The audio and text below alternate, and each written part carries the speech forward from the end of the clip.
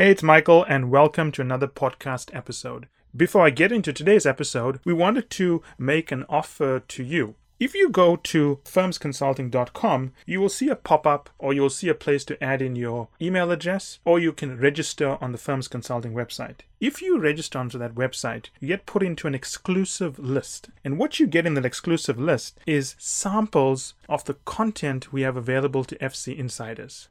So, that said, I hope you enjoyed today's episode.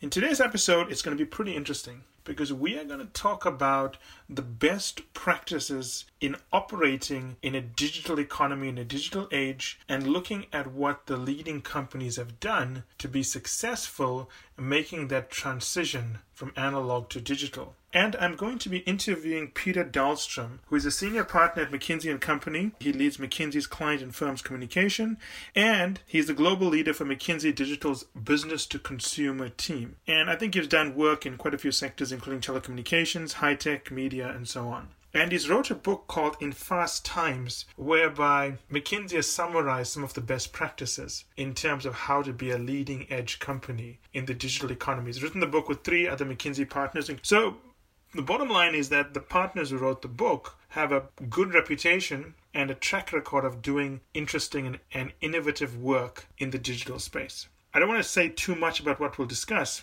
but I think one of the things that's nice about the book and the discussion I'm going to have with Peter about his work and career in general is that the book isn't very technical. It summarizes and highlights some of the key principles. I think it's very accessible, can be read by anyone. I enjoyed reading it. And the conversation with Peter is going to delve into not just the book, but some of the challenges he's helped executives overcome in thinking through how to make the transition. I liked some of the ways McKinsey, and particularly the authors, have framed or reframed some topics. I like the focus on the soft skills, which I think is generally lost when you talk about digital, coding, apps, back-end, front-end, and so on.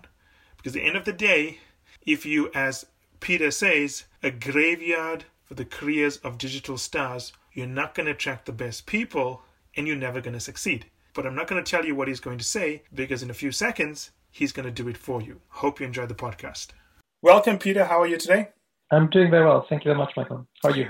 I'm fantastic. So you're calling in from London, where it's, I'm guessing, very cold, and I'm calling in from Los Angeles, where it's very warm. A contrast.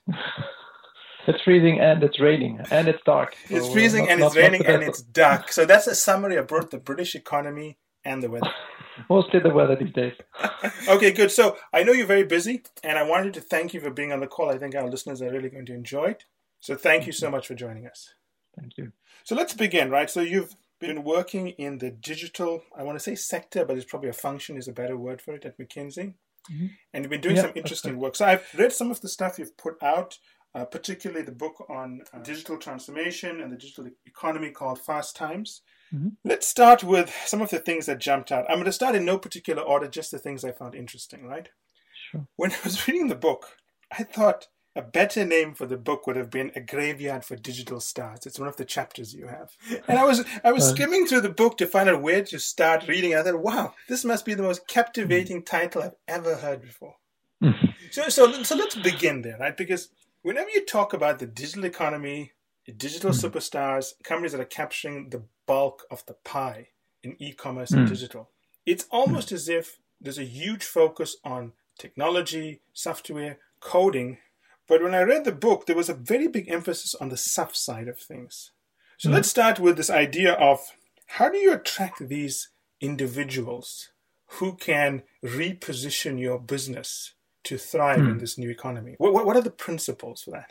Yeah, no, so I think you captured maybe the essence of what it takes to drive these digital transformations, at least one of the really important factors. And the slightly counterintuitive thing is when people think about digital transformations, you do exactly think about what you describe as IT architectures, software stacks, delayering, and all of these sorts of things. And I mean, the much more important factor is actually softer in nature. And things like attracting the right talent, redesigning organization operating models, addressing cultural change, those are the things that really sort of pop up as much more important. To your question about how do you attract, these superstar talents, it's really not easy because typically, whether you take a telecom company, an insurance company, a bank, these talents don't sit in these companies, and they're not particularly attracted to join them either. So it's really not easy to get to them.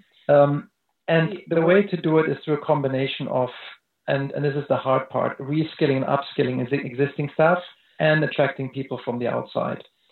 When you speak to executives who successfully transformed their organization, they would say that 75, 80, 85% of the people need to come from inside. Wow. Many of the large companies, they've got thousands of people, tens of thousands, in some cases hundreds of thousands of people, and you simply can't replace, Yes. certainly not all of them, not even large portions of them. So reskilling and upskilling is a really important part. And you've got some examples of companies that have done that really well. AT&T, Walmart, they just run reskilling programs at scale. So that's a really important part of it. But it's not the only thing. Actually attracting the talent or some talent from the outside is critical as well. And it's not the large numbers of people. It's finding, the first 15, 20, 25, 30 people from the outside and bring them in-house. And that requires just quite different recruiting techniques than people are used to. So in McKinsey's, we now have 30,000 people inside our firm. We've hired 5,500, 6,000 digital and analytics people from the outside, and we had to fundamentally change the way we recruited. So we had to go to different sources. We needed to find a couple of people to bring in-house, like superstar, world-class talent. And these people then, through their social networks, attracted more people. So I think finding the first 15, 20, 25 people that are the, digital superstars is absolutely critical. And they then attract, others through their networks. And it becomes like magnets for further talent. So that's the way, the best companies are doing, the combination of bringing people in-house and reskilling, upskilling people. And that actually requires quite different recruiting approaches. Okay, so I'm going to unpack what you said because I think it's quite important. Mm-hmm. So let's look at the European economy, for example, where I'm going to hazard that the labor rules are a lot stricter, with unions having a lot more say, at least in places like Germany and so on. So you can't just replace 10,000 people, even if you wanted to, right? Yeah. You have to, work with your current employees, bring them up to the level of skill needed to compete in the digital economy. And if I hear you correctly, you've got to seed that organization with a number of key people that can catalyze that change. Yes. And you've got to find out what roles to bring them in. And they've got to almost play the role of a change maker, whereby they're leading an organization through a transformation to compete digitally. So if I'm hearing you correct, and correct me if I'm wrong here, when you hire these few people, they've got to take on the role of changing the organization. Is that correct? Yes, so an important part of it. I mean, they can't do it alone. I mean, if you hire, a couple of handfuls of really, really good engineers or programmers, they can't change the organization on their own, but they're really, really important part of it. And another thing you describe is the challenge of replacing people. I mean, what we're actually seeing is that in many instances, people are actually increasing the number of staff.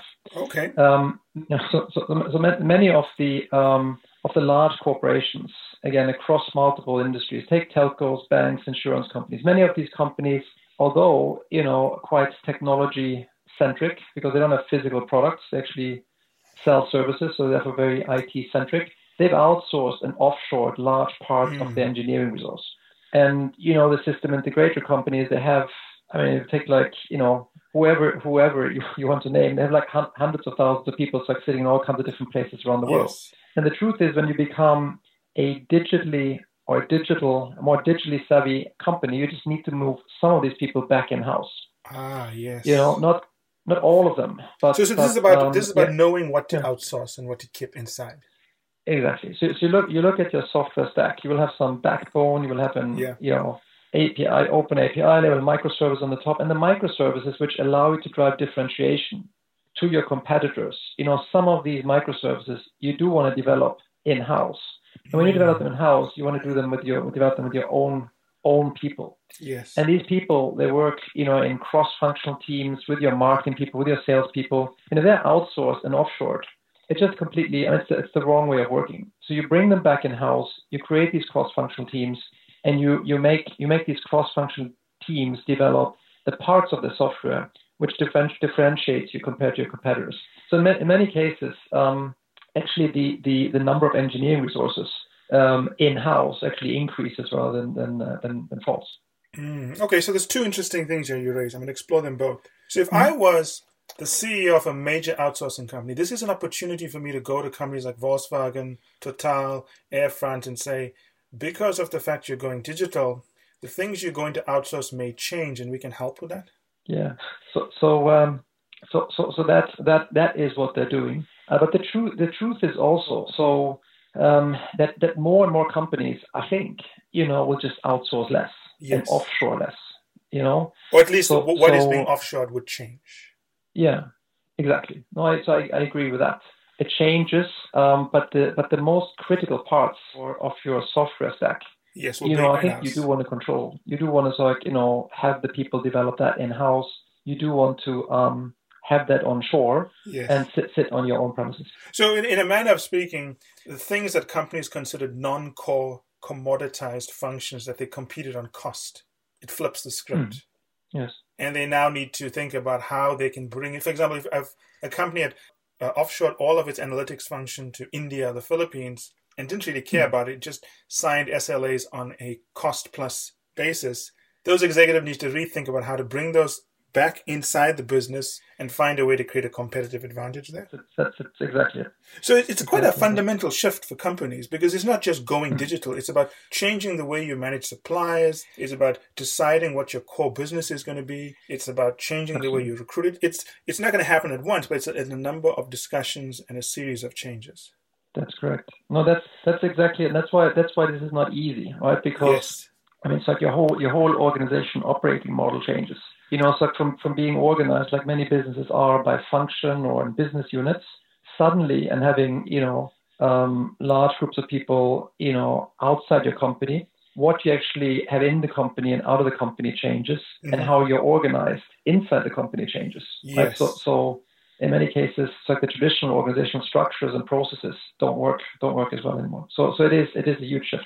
And as companies go digital, they have to do it in different ways, because each of them will have different competitive advantages that they need to emphasize. And I think an example of that, I would think, is competing in artificial intelligence, where you need a lot of data.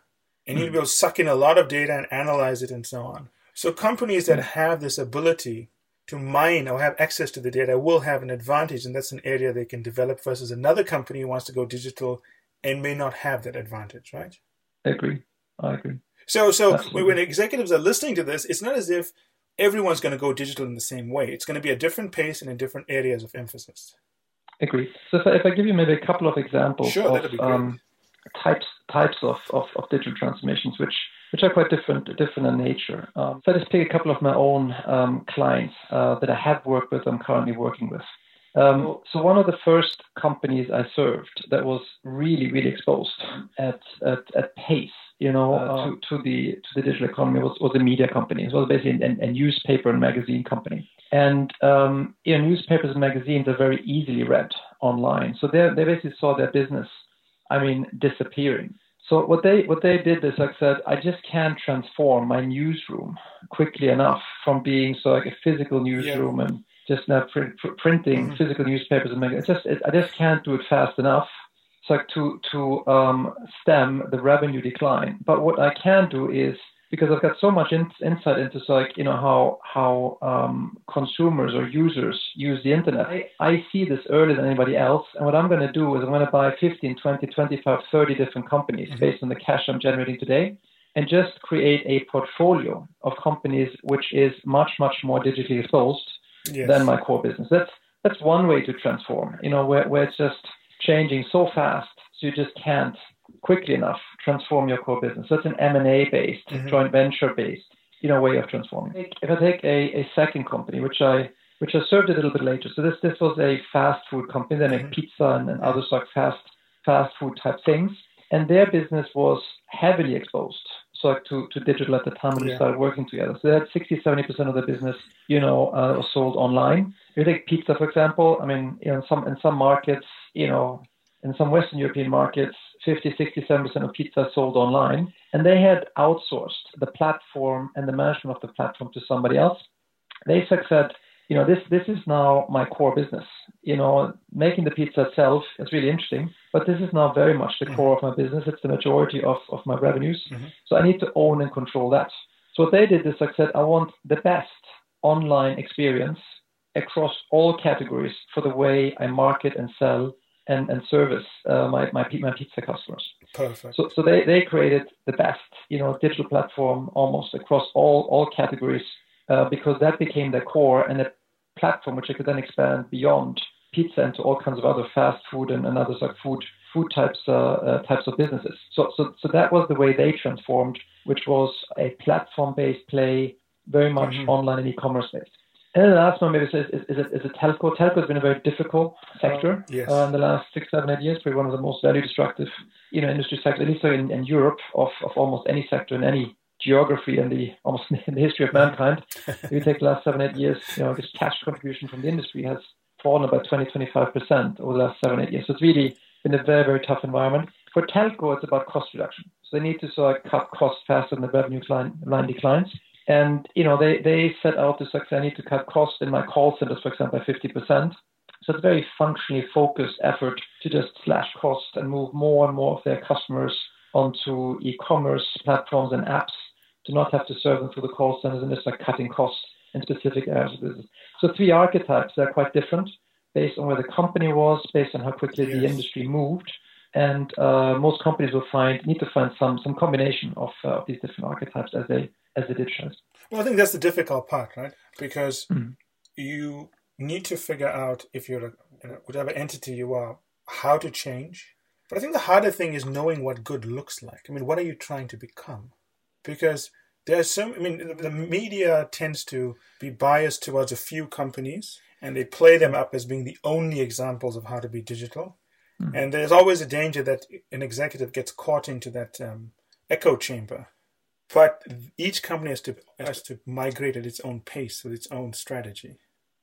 Yeah, does that make sense? That makes a lot of sense. And I wish that more executives would think like you, because I think that's exactly it. You can't copy, a Google or a Facebook or an Amazon, right? You need to sort of start with the assets that you've got. And many of the older incumbent companies, they've got great brands. They've got a great number of people and staff working for them. They've got great offerings. They've got heritage.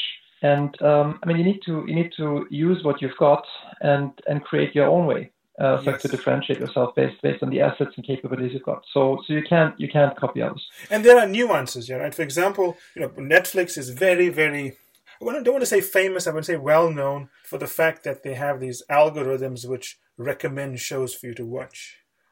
But so Netflix is competing on this ability to fine tune the way it recommends things to viewers. But at the same time, Netflix hosts its entire platform on Amazon AWS. So it hasn't brought it in-house, but it's built a very sophisticated capability, even though it outsources the movement of its data. So what I'm trying to say is it's what you are saying. Because if you just listen to what we're saying, where you have to bring in analytics in-house, maybe, but you need to think about whether it's the best thing for you. Yes. You can't just... No, I agree. You can't just copy Netflix, because I was speaking to someone else the other day about Amazon Prime, Amazon in general, about how good they are about using artificial intelligence and understanding what customers need, and using artificial intelligence to build capabilities that customers need. But Amazon has a unique advantage because they sit on so much data. A smaller e-commerce company, maybe regionally focused in, let's say, Belgium, has to digitize itself in a very different way, emphasizing very different strengths. So it can't just read a book about Amazon and say that's what we're going to do, because that's Amazon's strategy, not the Belgian company's strategy. Yeah. So I want to switch gears a little bit. Yeah. I want to switch gears. I agree with you most. Yeah, I agree with you mostly. I think Mostly. I'm actually that is thinking about myself that is as you speak. British humor. So I think some areas where I think you will have a stronger tendency to outsource and not own and control it yourself. So data centers, that is a scale game. Very capital intensive.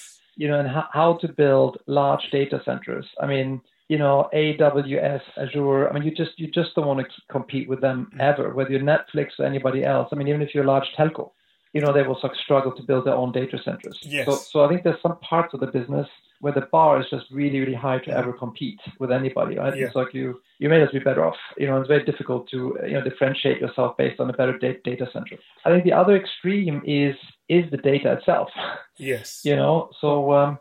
So while you may outsource the platform on which the data sits, right? So the access to the data and the algorithms. I mean, you may get some advice also sort of how to write the algorithms. But you do want to own and control the most important data and the way you crunch the data, I think. No, I agree. It depends. It's different for different companies. But I think what you're saying is that each company is going to be at a different stage in its level of maturity of knowing what to do with the data. Mm-hmm. Some are going to be very sophisticated at it. Like I think Netflix probably is. They outsource all of the number crunching, but they're really good at knowing what to do with the data. Well, other companies are so young at figuring out what to do with data that just getting it outsourced is going to be a big progressive step for them.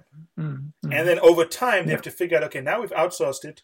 The outsourcing is working fine. Everything's done. We've paid off that cost. What do we do with the data that we're getting from our outsourced operations? They have to mature up to that level. Is that a good way of looking at it? It's one way to look at it. I mean, so I really feel strongly about most companies, at least over time. Yes.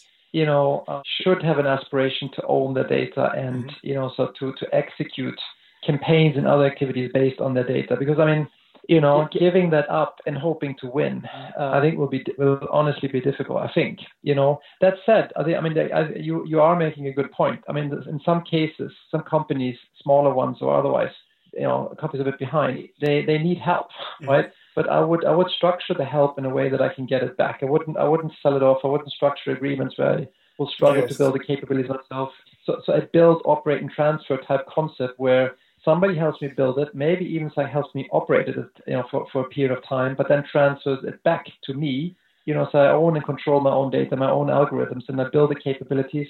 I think, if I really want to win in a segment of a sector, I think that's the way I would think about it. I think I'm agreeing with you 100% here, because the end goal, no matter what you're doing and where you are in terms of how skilled you are at managing data and so on, you have to eventually be trying to get to controlling data. But I think the term we're trying to talk about here is the last mile, right? It's about how we use that data to make that final connection with consumers and customers. Correct. And you never want to outsource that or give that away, because if you don't have that ability to talk to your customers, how do you know what they want? Exactly. And if you don't know what they want, how can you reorganize your business or produce products or services to give them what they want?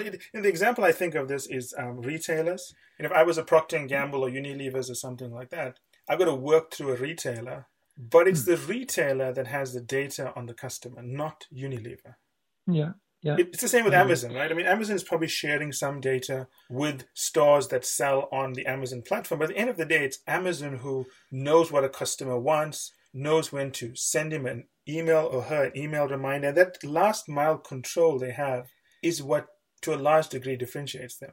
And Amazon is very good at not sharing the data. Also. Yes. I mean, one of the problems, of actually for some of the consumer product companies, or even you may know the book publishers and otherwise, it's like to basically work with them because they don't have full access to the data. And I'm trying, as you spoke, I try to think of examples where companies are successful in not owning the last mile. And the only ones I can think of, but these are very different businesses, are large infrastructure companies where you own a network or you own a bridge or you own a road and you don't care. Yes. Whoever drives over, your bridge or your road or runs, whatever traffic runs over your infrastructure, you're fine and happy with it. But these businesses,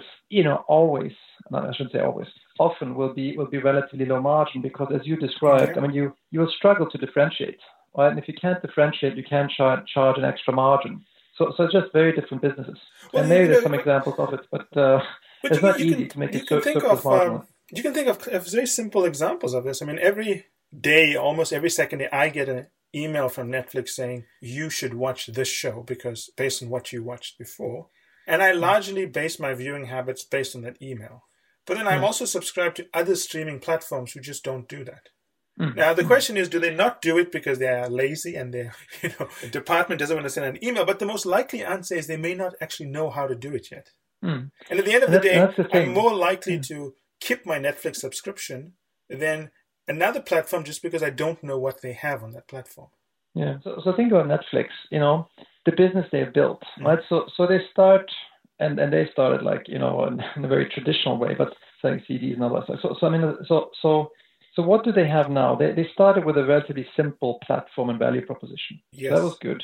Then what they do is they get the data, right? So and they accumulate more and more data, and it becomes self-reinforcing. But that data is then used, of course, to upsell, cross-sell. Yeah. And they upsell, cross-sell to you, and actually because it's tailored, you actually like it, so they reduce the churn.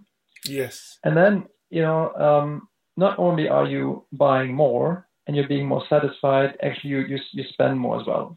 And then because of that, they can actually charge it a little bit more. So the ARPU, the average revenue per user, actually goes up. Yes. Now with that money, they can then invest in branding. So they then actually create further barriers to entry because of the extra premium and the extra money they make. They can create a great brand, right? And basically promote it. In other words, they get more subscribers. Now they gain scale. That scale they can then use not just to buy content, but actually create and produce their own content, which then differentiates further.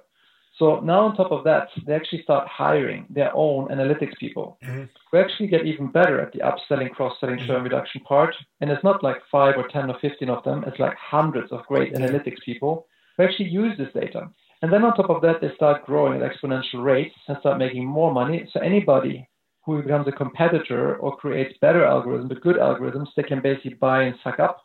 And now you've got a great value proposition, a great platform, a great data, a great brand, the best people, deep pockets, an acquisition engine where it becomes self-fulfilling and self-reinforcing.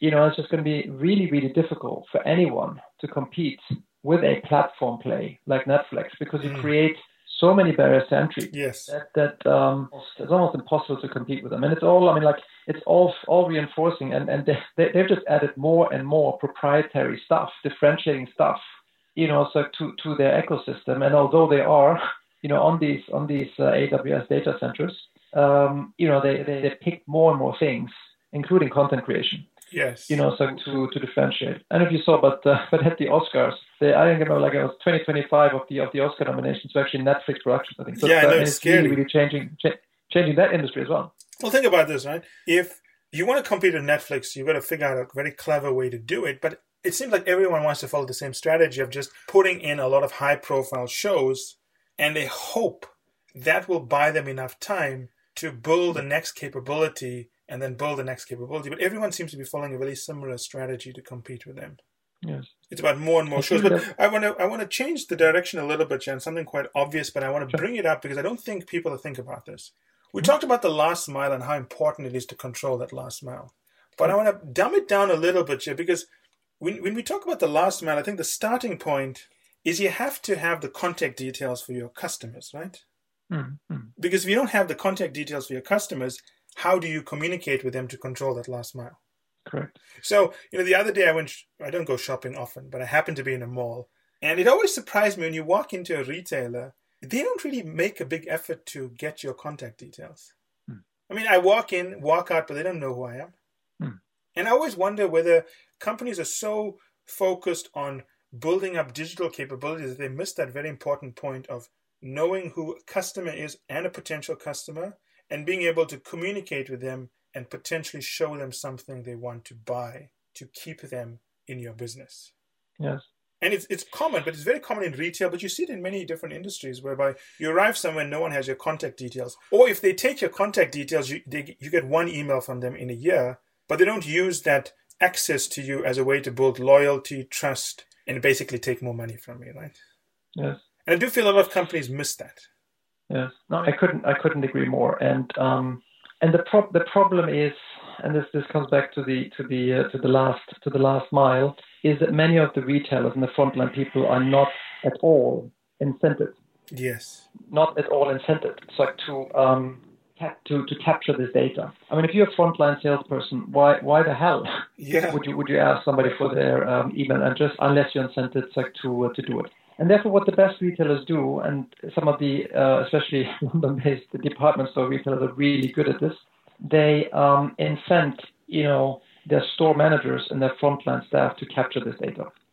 So if you go, to some of these London department stores, yes, and this is more extreme here in the UK than in some other geographies, but anywhere between 40, 50, up to 55% of all revenues for some of these department stores, also because some of them have a large international clientele, is online sales.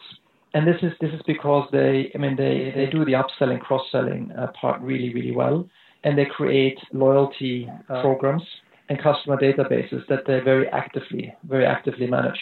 And the way they structure it is that any one of these stores gets the benefits, not based on what's actually sold in the store, but for the customers which fall into their natural area, so people that they signed up. And therefore, you change the incentives around. So any department store tries to be the first one to sign on a customer onto the database, because they will get the benefit for all the future revenues of these customers. So suddenly, you don't want anybody to slip away. Yeah. Because you are the one. This is your customer on a store level, but also on an individual, sales agent level. So you basically begin to own that customer, and you line the interest more than used to be the case before. And again, some of the if you look, and these are not necessarily people that I or our firm serves, but if you look at Harrods or Liberty or some of these high-end department stores, they are really sophisticated in these types of areas. Yes, I do agree. Some are better, most are not very good. But let's shift gears a little bit, right? Let's talk about the investment around digitizing. I can imagine, I know this for a fact because I was reading the Financial Times today, and there was an article about lowering German productivity as German companies, particularly in automotive, need to reskill and reinvest to compete in electric and build the software capabilities for the new economy in automotive. And then alongside that piece, there was one about lowered German productivity. So one of the things I want to talk about here is, if you make these investments, you're ultimately going to be seeing a drop in productivity in the short term, because your input costs are going up, you're hiring people, you're buying companies and so on, and it's going to take you time to figure out how to get the return from your investment. What I want to talk about is how do the best executives manage expectations with shareholders and so on as they need to make that investment and see through the ramp up? Yeah. So a couple of points that you said, and I agree with. So the investments are very meaningful. Once you get going and you really, on an enterprise-wide level, attempt to digitize your business across all functions and all kinds of business units. And again, if you're Volkswagen, a big bank, a telco, insurance company, a retailer, these transformations over a 2, 3, 4 year period, they run in the tens of millions of euros, sometimes, a good chunk above 100 million euros, and in some cases even a couple of 100 million euros. So these are very meaningful investments. This is not a normal little project that you run on the side. So the investments are very meaningful. The second thing which you said is they don't pay back immediately, which is also true. So you can structure them in ways that they become, if everything works well, they can be self-financing quickly, and you can always start stuff in the beginning, so that the self-financing in the first 3, 6, 9 months as a proof of concept. But as you then scale up, there will be a period, in most cases, I would say, depending on the nature of your business, but there will be a period when you go from a couple of pilots, handful of pilots, which you can maybe pay back themselves. But when you scale up, from a couple of pilots to an enterprise-wide transformation, but you're not running at full scale and full speed yet, there is a period where there may be a cash drain. And that, of course, is really tricky for a CEO or senior executive team. Yeah. So to manage through that period, because they have to manage quarterly earnings, and they, and they have to promise something, yes, which will come. So there's this difficult period. And again, this is why, many people who start these digital transformations are typically early in their career, in their CEO careers or senior executive careers, rather than midway through at the end, because there will be a certain period of time when it doesn't look so good, and you don't want that to happen at the end of your career. You want it to happen somewhere midway. So I think one of the things the really good CEOs or senior executives do is to do it early in their career rather than towards the middle or the end. So time it properly, I think, is one big success factor. The second thing is And I think it was at Branson said, and I think he meant it more towards the internal organization. But communication is a really important part of these transformations, and it's communication internally towards the staff, because their roles will change. How they work will change. Their minds and behaviors need to change. But it's also communication to the fellow senior executives. It's communication aligned with an agenda. But importantly, it's also communication to the board and to external investors. Yes. So, and if you remember from the book, we said there's a couple of component elements to think about. And one of them is to take a little bit of time. Yeah. So the whole thing is about pace and acceleration and scaling up and secure sustainability to capability building. But what we're all saying is move a little bit more slowly to move faster. And the moving slowly bit is to really think things through up front in a structured way. So to figure out your point from the beginning, how are we going to differentiate it? So what is what are the things? If you're Netflix, is it analytics? What is it? So what are the things where we will truly differentiate, and therefore we start with these things. We don't go enterprise-wide immediately, but we start with the things that are going to drive most value in the short term. So set the agenda and then communicate that agenda to your within the executive team, to your organization, but also to your shareholder, and linked to that strategy and the agenda, there needs to be some level of a business plan, right? So with economics attached to it, because the investments are so large. Yes. In some cases, again, the more than 100 million, 150, 200 million range, that, no board will just sit and wait and see you invest that kind of money without a clear business plan and some payback curve. So that again is really important. So to create the strategy, create the integrated architecture of a program, and then an execution plan so that when which type of returns come, and then communicate that to all the various stakeholders. And as you were saying that, I was thinking of the CEO of Disney when he made the decision that Disney would go all in on streaming.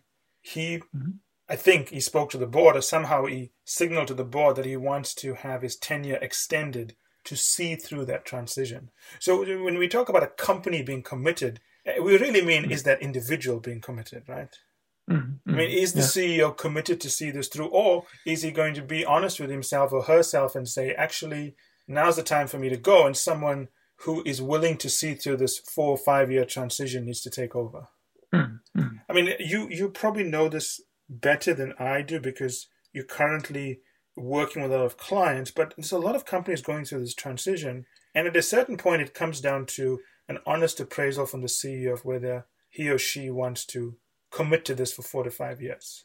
Mm-hmm. Because it's a big thing, right? 4 to 5 years is a long time. I agree. And the other thing is also on a personal level. It in some cases, what took you to become CEO is not the same things that actually allow you to drive a great digital transformation. I serve a few very strong leaders, real silverback type CEOs. And some, in all honesty, will never change.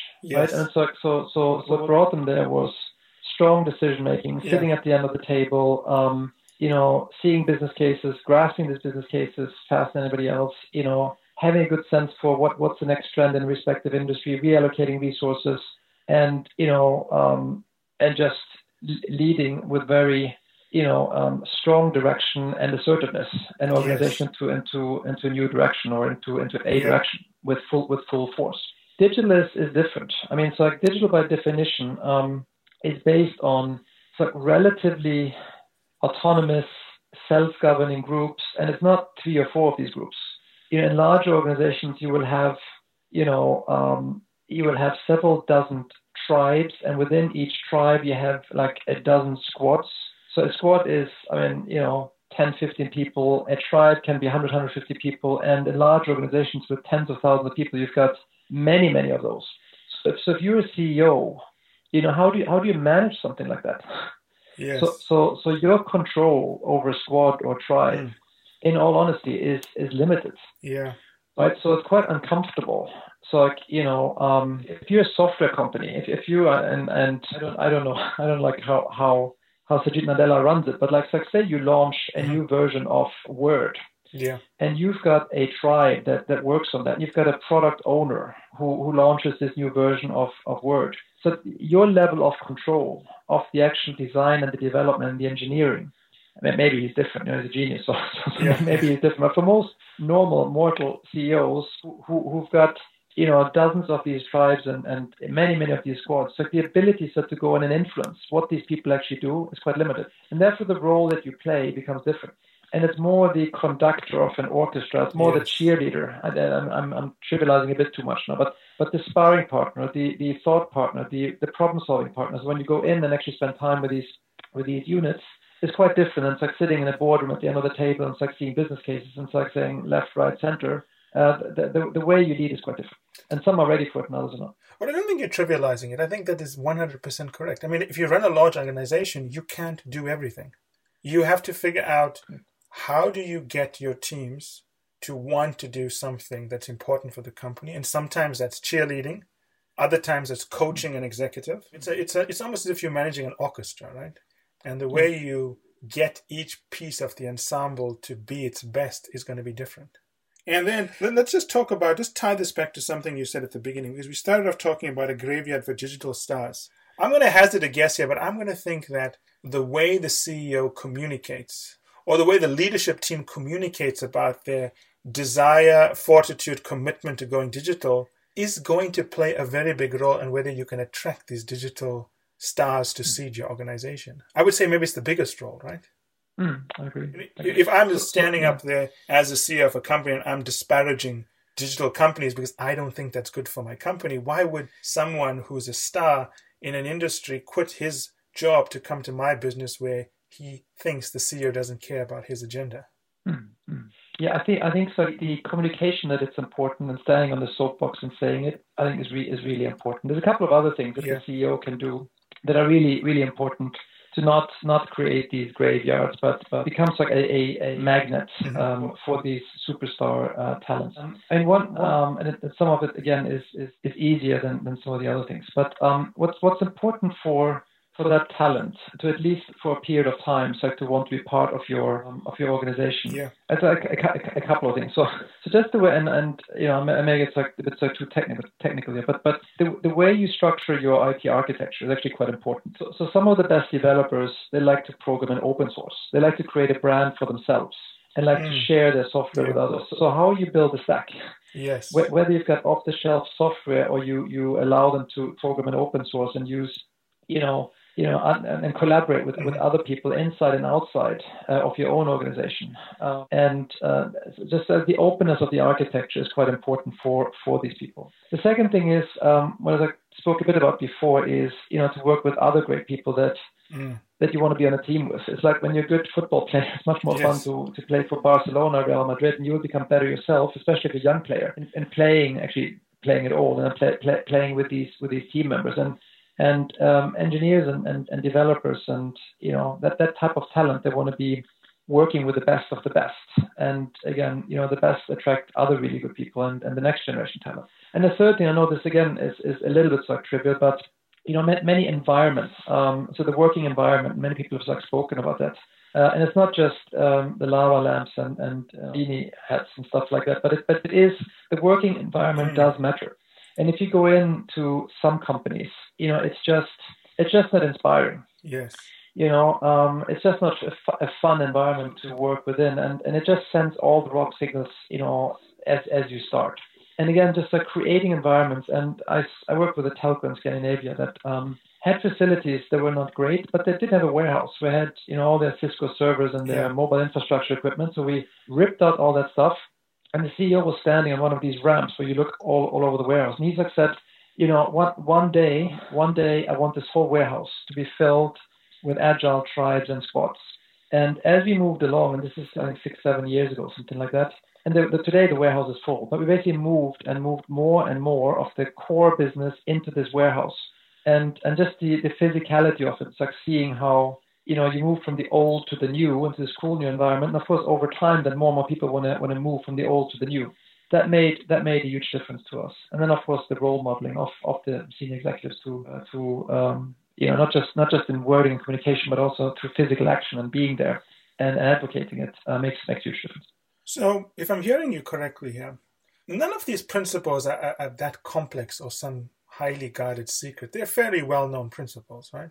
Mm-hmm. So, what will determine whether a company or an entity is successful in making this transition or being better if they've already made this transition is not whether they have this checklist, but their commitment to figuring out what works for them and making sure they see it through. Mm-hmm. Because it's not as if you read the book, you're going to find out something you've never heard before. If you're a leader of a large organization, you've seen it before, but the book reframes it and makes you understand how you need to think about it. Yes. Which is, brings me back to when I first read the book. I liked it a lot because I felt it wasn't technical. I felt it operated at a principle level. So that if I'm a busy executive, I don't really have to get into the details. I can think about this at a principle level and work with my leadership team to understand how we can implement this. Was that the intention for the book, to write it at that level? Yeah. Let me comment before I get into the book. Just comment a bit on the transformation and why this is hard, although conceptually it is hard. Not that hard. Yeah. So I mean, you absolutely conceptually, none of the stuff we've been talking about is rocket science. Right? But that's what makes it hard, because it's known, but companies don't do it, right? Yeah. So the thing is, we probably talked about 15, 20 different small things, right? So if you didn't quite figure out, how to differentiate, then all you do will just be what everybody else does. If you didn't quite figure out, how to build your IT architecture and what within the architecture to differentiate and actually bringing people into the organization to differentiate, it won't quite work, If you don't attract, some of the best talent, then attract other good talents to create in a sustainable way that differentiation, it won't quite work. Yes. So if the CEO is one of these old silverbacks who won't change, then it won't quite work. If you can't create, the cross-functional teams, the agile tribes and squads, or you create them, but you can't scale them because they don't quite fit into an overarching organization operating model. So you just do them 3, 4, 5 of them, but then it doesn't fit with the rest of the organization. I don't know how to scale it up. It won't quite work. So there's so many different things, each of which looks like a 0, 1. So if any one of them is 0, it's all multiplicative. Yes. If one of them is 0, you don't have the leader, or you don't have the org structure, or you don't have the people. Either one of those is 0, the whole thing falls through. Yes. So you need to be on some level of capability on all of them. And then of course, you can't work on all 15, 20 things in parallel. Yes. So you need to work on the stuff that really matters at any point in time. Critical when you filled a gap, there's another gap, and there's another gap, and that takes time, So that then takes you 3, 4, 5 years, and it takes you these $100, $150, $200 million. And do you then see it through? And that's what makes this hard. Yes, and I think what makes it harder is that we've been talking about a company, but while the company is responding, their competitors are doing other things. Exactly. And you may have the world's greatest plan, but it's rendered moot by something a competitor does. Yes. So it's a moving target. Then on top, whenever you did something, right? So say you did design your strategy or your org and operating model, or you figured out the capability map. It's a moving feat because your competitors are changing. Your customers are changing. So you have to constantly adapt, learn, adjust. So while you always need to have these things in place, you need to always adjust and tweak them. Yeah, I mean, so that's. No, continue. Go ahead. That's what makes this difficult, and why I think it's like 70% or more than 70% of these transformations fail. And while when you look, it's really hard to find these great, digital transformation stories where somebody was an old incumbent and today is like a great digital leader. And you end up with this scenario that you described in the beginning, with these graveyards of people who tried. But you see the dead bodies in the graveyard. Yeah, I mean, a good way to think about this, I'm sure you do that anyway with your clients, is that while we use the word digital and digital economy, this is about taking a bet on where the future is going to be. And taking any bet on where the future is going to be difficult. So while we talk digital, it's really about an executive coming together with his leadership team and saying, look, in the next 5 years, this is where we think the industry is going. This is where we think the technology is going, and this is where we want to play in the value chain with these products, with these customers. And it's hard to make those decisions. Yes. And the thing is, you have to be, so that's another thing which we uncovered, which I know it's controversial or not, but you have to be first with something. Yeah. Yes, you mentioned that in the book, and I like that. Some offering, some analytics, some segment that you go after. You have to be first. We always talk about like fast followers is a fine strategy. Now, fast follower is not a fine strategy anymore, and that's one of the learnings. So just sitting still and waiting and following is not an option anymore because the environment is changing so fast. And, ask yourself, is that really true? You've got Moore's law, of course, like where everything, the processing capacity of a computer chip doubles every 2 years. But it's true for almost everything. If you take the development in, whether it's sensors, the cost of a sensor has gone from tens of thousands to a couple of hundred. If you take industrial robotics, 500,000, you can buy them today for 10, 15,000. Yes. If you take the sequencing of the human genome, of the DNA, it used to cost $10 million. You can buy it today off the shelf for a couple of $100. If you take solar panels, if you take almost any aspect, 3D printing a 3D printer used to cost $40,000. You can buy it for a couple of $100 today. So in every single aspect, just the change is exponential. It's not 10, 15, 20%. It's like hundreds, in some cases thousands. Yes. Just the pace of change is so fast. So if you try to follow, you will always be behind. Yeah. And therefore, you just have to move, Well, I remember 2 years ago, the CEO of Volkswagen said that anything Tesla can do, we can do better. And I think 2 days ago, Tesla overtook Volkswagen in market capitalization. I mean, they were first before everyone else. They have problems, yes, but they seem to be getting it right. But it's what you say, because for a very long time, the industry almost evangelized a fast follower model. But what you're saying is that because of the pace of innovation, if you come from behind, it's really hard to leapfrog the incumbent. So there are times when fast follower works, but generally you want to be there first in some way. Yes, on something. You have to pick what you're going to be first on, and then it can be a product, can be a service, can be a second. But you need to be different on something. Otherwise you'll struggle. And the reason for that is. And the reason for that is because it takes time to learn about the industry. So it's a learning curve effect. You want to start early. Yes, no, exactly. And if you're out there, the best way to learn is to be out there and trial things. Yes. Adapt and learn. And if you're always one step behind, somebody else will always have these learnings first. So I think you really, you have to move at pace and at scale and think in ways that make whatever you do sustainable, and not just on a pilot basis, but ideally, if not enterprise-wide, then on a large enough scale, so to make it sustainable in the company over time. And when you say learn, you're basically using a euphemism for fail, right? Fail a little, learn a little. Yeah, so that's the other thing we tested. So of the top 10% of the companies that grew the fastest, we asked them to describe different characteristics of within their culture. And culture, again, is the most important factor in driving performance, like revenue growth. Within culture, so the one thing that most companies pointed to was the willingness to fail and learn from the failure. You can't just fail and not learn, but like you have to accept to fail and then learn. That was the cultural characteristic which most differentiated the top 10 from the average company when it came to culture. Peter, thank you so much. I know we're pressed for time, so I want to honor that commitment. I actually enjoyed this a lot.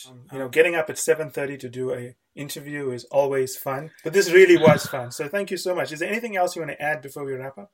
No, the only other thing is, this idea of pace, and we adapted that to the actual book itself. So it's structured in 17 different chapters, and our friends from Amazon told us that only less than 5% of the people who buy a book, any best-selling book, read more than 7% of a book. So less than 5% of people who buy best-selling book read more than 7% of a book. So the way we wrote this book, you don't have to read the whole book. Yes. You can read each chapter based on the thing of these 15, 20 things, that is most relevant for you. So if you've got a culture challenge, read the culture section. If you've got an IT architect, read that section. So that's the way the book is designed. So we took a little bit of our own medicine, also keeping in mind that people are busy and have to get up at 7:30 in the morning to do these kinds of interviews. So you don't have that much time to read the whole book, but at least you can read the section of the chapter, which is most relevant for you. So that's the way the book is structured. Well, I've read the book, and I think the other thing I would recommend to people if they read the book is if you're going to take anything out of that chapter, take out the main principle.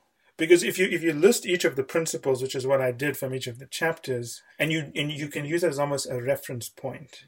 And I found that very useful because the book does reframe a lot of things And we didn't get to all of it, but this idea about not being a graveyard for digital stars, well, it says something we already know. Just the way it's said, it makes you stand up and take notice. And that's one example of how you've reframed things. So I enjoyed it very much. I enjoyed this call. Thank you so much. Hopefully the weather and the economy improves in the UK. I hope so too. Fingers crossed. Take care. Ciao. Thanks, Michael. Ta-da.